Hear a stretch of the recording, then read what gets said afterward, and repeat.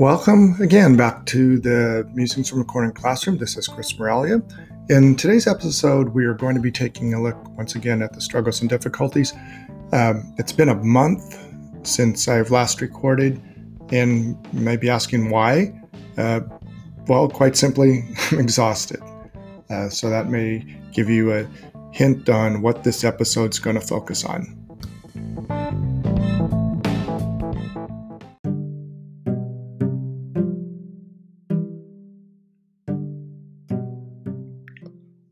So let's first take a look at remote learning.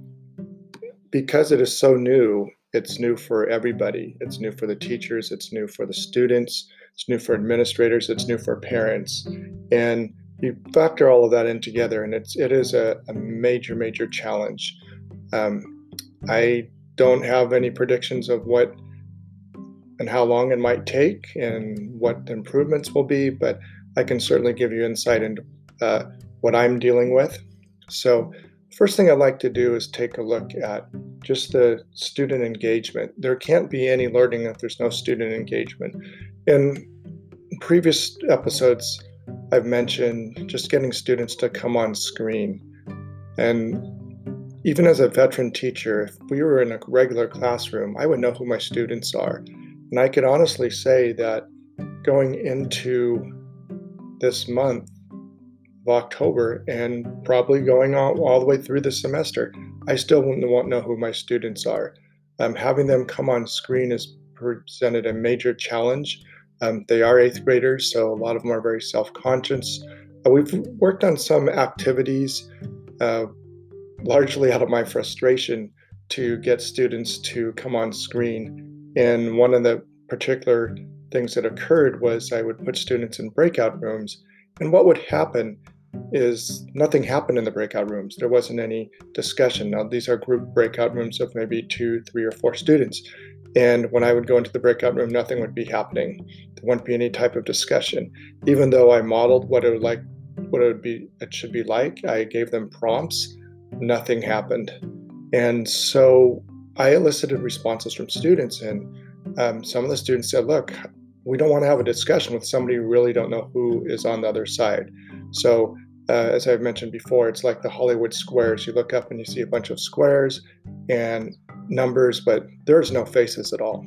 And that's typically what a lot of teachers are dealing with right now.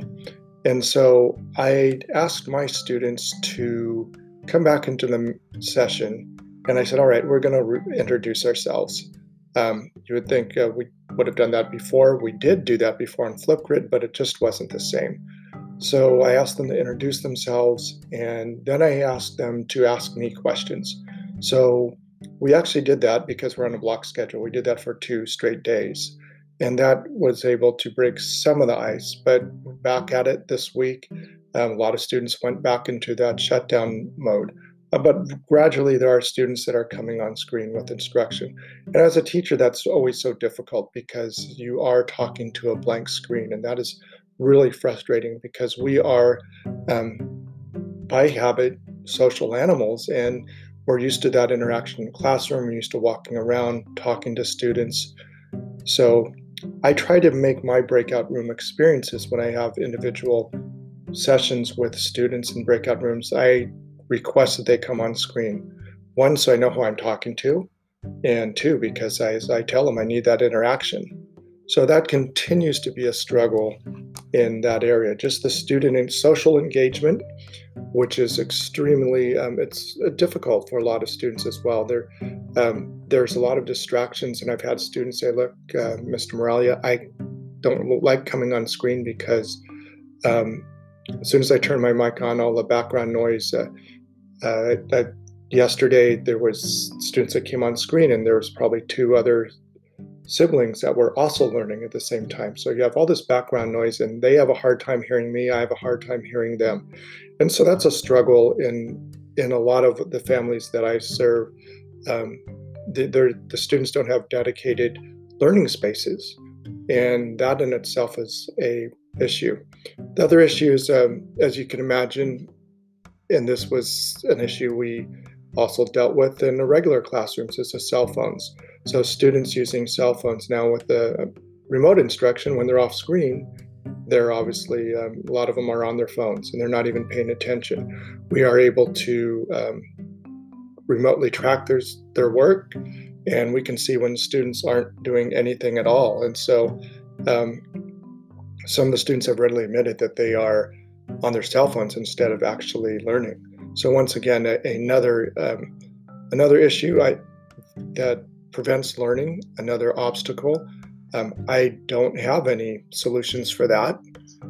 Uh, I can't monitor them at home, so that's in a classroom. It's very different. So we have a controlled environment in the classroom and an uncontrolled environment wherever they might be learning from.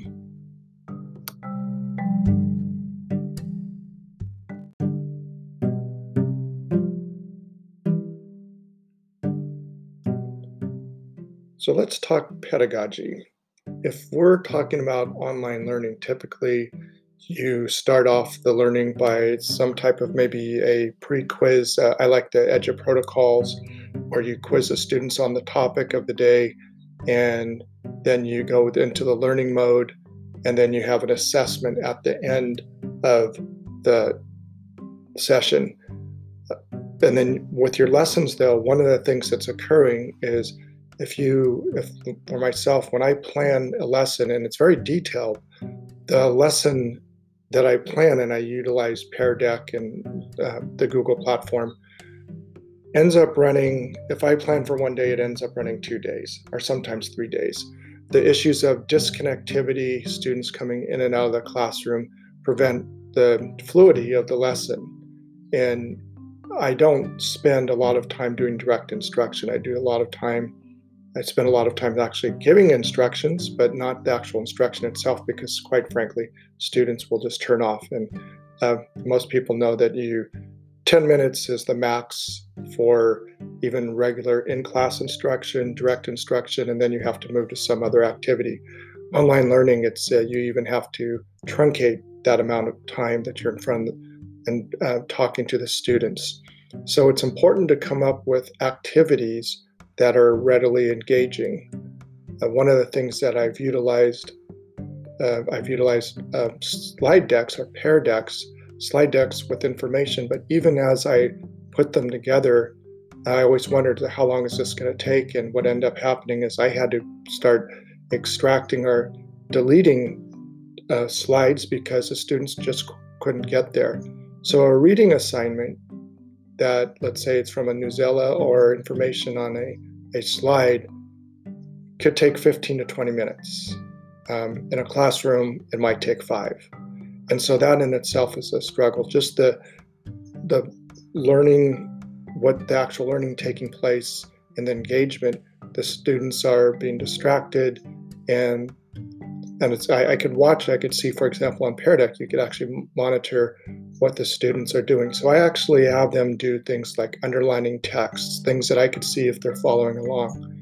The other important thing is to give them an assessment that is engaging.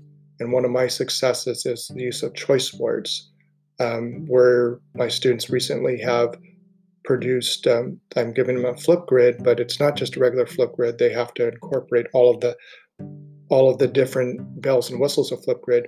And I'm also utilizing Google Slides templates with cartoons, and I'm seeing some fantastic work produced by some of the students. Unfortunately, there's a lot of students that are checked out. And the frustration there is you want students to be successful, but they're not. And in my typical classroom, there are a lot of students who struggle because I do have high expectations and I do expect them to do the work. I've had to track back quite a few times with students who have requested that I give them extra time because of disconnectivity. We do have discussions about that, and I make sure that they are communicating with me about that. So there are some positives that come from this whole experience. From the student side, we see students who are now actively engaged in their learning. They're taking ownership if something's wrong. They're sending emails. And of course, you talk about emails, and that's a whole nother issue, how to send a proper email.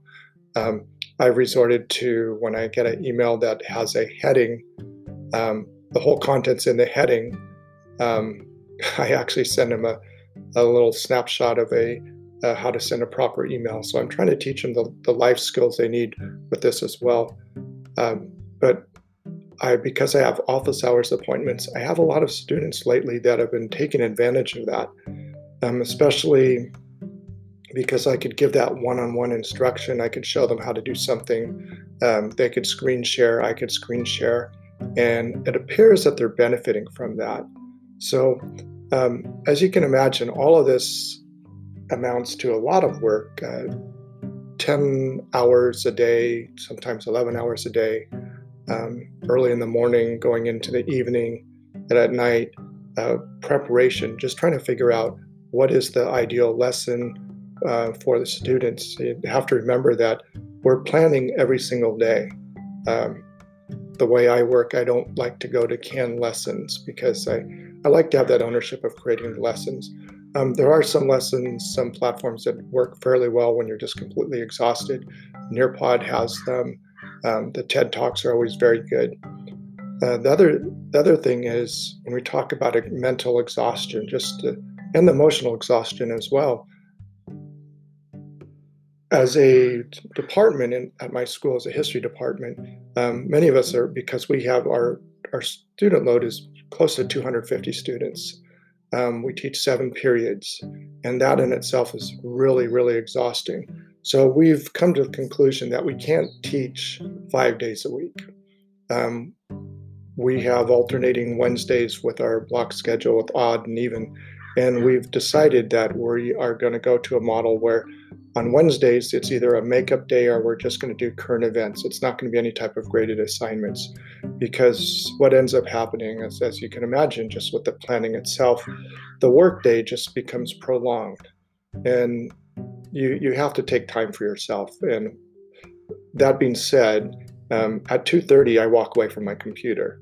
Now that's not saying that I don't come back to it, but it means that I usually give myself a half hour to an hour break, and then I will sometimes 2 hours. Then I'll come back and start working for another 2 or 3 hours. So as I prefaced the introduction, talking about just being exhausted, being mentally exhausted, and not even having the energy to, in this case, to produce a podcast. That's where we're at.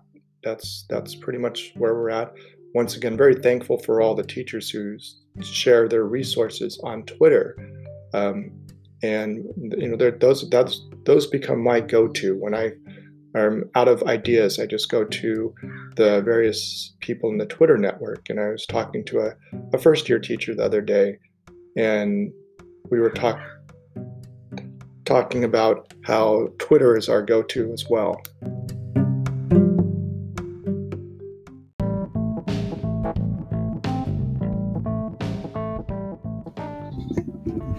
So that's all I have for this week. I hope you join me again. I will hopefully be back next week with a little more energy as I learn to just navigate this whole online learning and all the twists and turns and the curves that come with it. So thank you for joining me, and have a great week.